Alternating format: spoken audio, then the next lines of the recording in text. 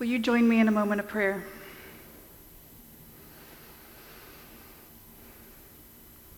Awesome and almighty God, we greet you this day as people who desire to be doers of your word, not merely hearers of your word. But we also desire to learn what your intent and what your goal is, so that the lives that we lead bring honor and glory for you. Help us to reflect on our traditions. Help us to consider what we've set up and why we've set it up and how it may bring honor and glory to you. Give us the opportunity to be open to your spirit, to listen to your moving, and to analyze when you are inviting us to take that next step of faith. May the words of my mouth and the meditation of all of our hearts be acceptable unto you, our rock and our redeemer. Amen. A few weeks ago, I had the opportunity to go down to San Diego for a school called the School of Congregational Development. And at that training, it was a United Methodist training that was put on by the general church, offering us support and tools and techniques to talk about discipleship and to figure out how we might grow our churches intentionally, not just adding numbers to the seat, but really helping our congregations grow spiritually and faithfully to become the best disciples possible. And it was a great honor to be there. Each one of the larger general sessions that they had, they would have a speaker that would come and present some information to us. And then they would have someone that would come and respond back. Sometimes it was question and answer. Sometimes it was a second sermon altogether. Sometimes it was, I appreciate what you have to say, and what you're saying has inspired me to say this in return.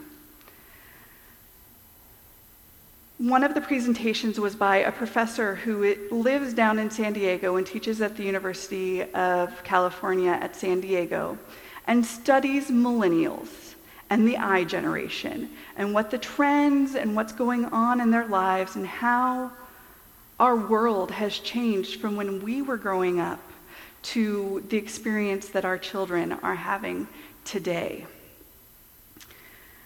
And she presented all of this information about the technology and the benefits and the drawback without making any sort of value remark or criticism about the fact that our world is changing. She was just naming some of the effects that it had. And then the person who responded to that was our annual conference's director of communication. His name is James Kang, and he works in the conference office.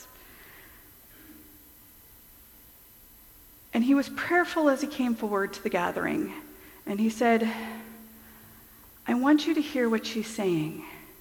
And I want you to not just take this information about the general changes in generations as just information, but I want you to prayerfully consider how it applies to your church. I know you guys are in the midst of your Readiness 360 work, and I know that can be one where you spend a lot of time analyzing and discerning and figuring out who you are as a people of God and who God is calling you to be. And one of the things that James challenged us, James Kang, the conference director, not James the scripture that we're reading today. I tend to do that to myself where I have the same name over and over again, so I need to clarify. So I'm talking about James Kang right now. He challenged us to not just start from a place of who are we, but to look larger, or look at a larger picture. Because when we look in and we just ask who we are, he didn't say this, but these are my words, we're kind of navel-gazing. And we're not taking the time to look at what our larger community is about. And he encouraged us to not just stay focused on that question, but instead to go back to some of the Wesleyan questions of our heritage. And one of the foremost questions that James brought up to us was, how is it with your soul? Because that's a question that was asked on a regular basis at every class meeting. Every time Methodists got together, they would sit down and ask each individual person, how is it with your soul? But James challenged us. He challenged us to not think about it as, how is it with each of our individual soul? How is it with my soul? How is it with Don's soul? How is it with Mark's soul? But how is it with our soul? Because if we're right with our soul, but the soul of our community is not well, then we're not doing our best at living out our faith in real and tangible ways. I think that that's kind of what Jesus was doing in the scripture lesson this morning. He had these Pharisees and scribes that were really focused on how is it with my soul and what are the right things that I need to do to be right with God. And they were so focused on what are the rules telling us that we need to do, that they weren't taking the time to look at the larger picture of their community, to figure out how the people of faith in that time were hindered by the rules that had been set forth. That's not to say that the rules were bad. That's not to say that the rules needed to be thrown out. They just needed to be considered differently. Jesus was confronting the traditions of the elders, the rules that they had set in place because of the fact that they knew what God had asked them to do. And they said, okay, to make sure that we always abide by these rules, we're going to put this rule and this rule and this rule and this rule and this rule and kind of guard the rule so that we make sure that we are doing everything that we can to not break any of the rules of God. But in the process, they were making it so complicated that people who were trying to be faithful but had more difficulties in life struggled to reach that place. So they were accusing Jesus of not abiding by the laws of God. And Jesus said, no, you're calling out a tradition as opposed to God's intent by this law. You are drawing out something that our group has said. They were working, when I go off my notes, then I have to go back and I get lost. Our modern ears sometimes get confused by the accusations that the Pharisees made, and we might even think that they're ridiculous and trivial. But they're asking a legitimate question, a question that still has relevance for us today. Consider the context. The first century Jews among whom Jesus ministered were an oppressed minority living in an occupied land. How were they supposed to keep their faith pure and vibrant against a backdrop of colonization? In the midst of profound religious and cultural diversity, how were they to maintain their identity, their integrity, their heritage? The Pharisees' solution to the problem is to contain and codify the sacred. How can God's people show forth their faith amongst a group of people who do not believe what they believe? They can practice the ancient rituals of their elders down to the last letter. They can wash their hands before every meal, refuse table fellowship with tax collectors, prostitutes, and other morally compromised sinners, and set themselves apart in everyday life as God's righteous and holy people. But quoting the prophet Isaiah, Jesus rebukes the Pharisees, saying, "This people honors me with their lips, but their hearts are far from me. In vain do they worship me, teaching human precepts as doctrines." What he's saying there is that they're doing a really good job at listening to following the letter of the law and doing all the things that they're supposed to, but their hearts aren't in the right place, because their hearts aren't in the place of, we are a people together, and if we are a people together, then we need to make sure that everyone is getting through this process well.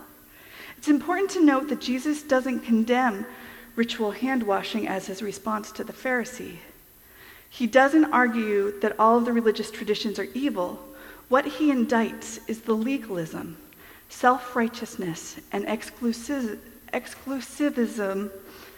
that keeps the Pharisees from freely loving God and loving their neighbors in ways that are relevant to their time and place. What he challenges is their unwillingness to evolve, to mature, and to change for the sake of God's kingdom.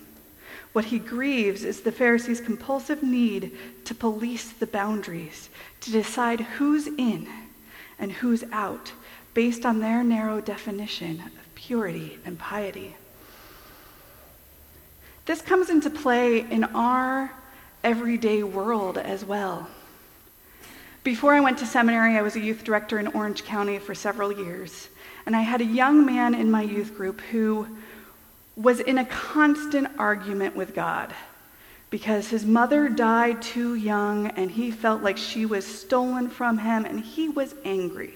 And instead of directing his anger at his father or his family or any of the people in his life, he directed his anger at God. And I had the honor of being his youth director. And I say the honor because he challenged me as much as I challenged him. And over the course of a few years, we got to the place that while he was angry with God, he was willing to recognize that he wanted a relationship with God. But it was slow, and it was tenuous, and it was something that he struggled with greatly. I finally got him to agree to go to worship with us on a Sunday like this, where we had communion set and ready to go.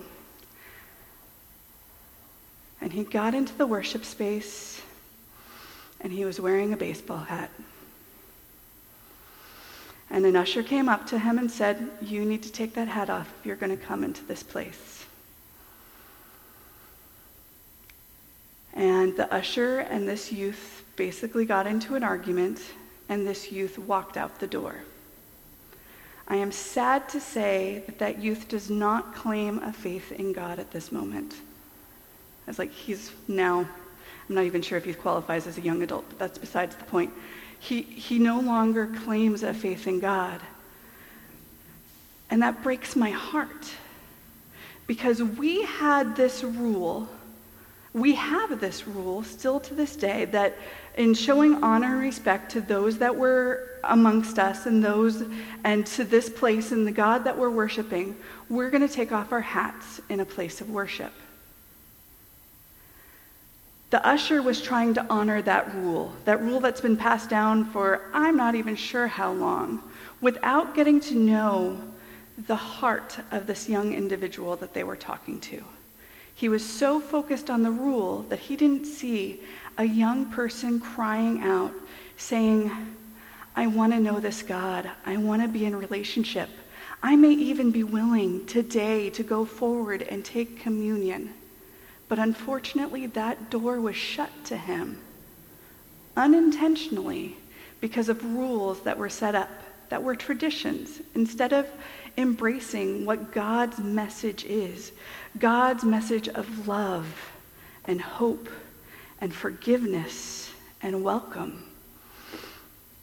There's a man named Raymond Swagger who wrote a book called Jesus in the Drama of Salvation. And Swagger points out in his writing that salvation and penitence seem to have exchanged places. It angered the Pharisees that Jesus so easily forgave sins without any apparent repentance as precondition for God's granting of forgiveness. Jesus appears to have reversed the order. Free granting of forgiveness creates the possibility for true repentance. Now, I'm not saying that my youth necessarily needed to repent, other than he was taking all of his anger out on God. But he needed a place to know that he was loved. He needed a place to know that he was welcome. He needed a place to know that he was perfect and beautiful and a beloved child of God, just as he was, baseball cap or not, because of who he was. And that God had already forgiven him for the rage that he was misdirecting. And that God said, "Child, I want you to be here with me."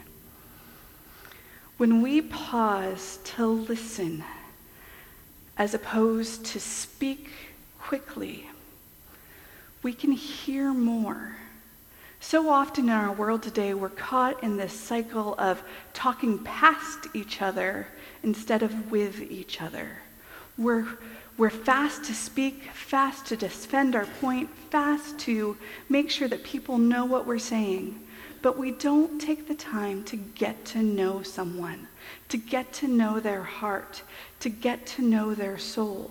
And it's only when we take the time to truly listen and talk with instead of at someone that we can see the beauty that God has created in each and every individual, even those who we might disagree with, even those that might see the world a little bit differently than we do.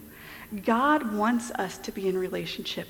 God wants us to take the time to step back, to listen to one another, and to be doers of the word, to be people who know the grace that God has given and to extend that grace to others. People who know the love of God and give the love of God to others. People who say, I don't know you, but if you want to come to this table and receive God's grace through communion, you are invited to do so. Let's not make knowing God more complicated than it has to be.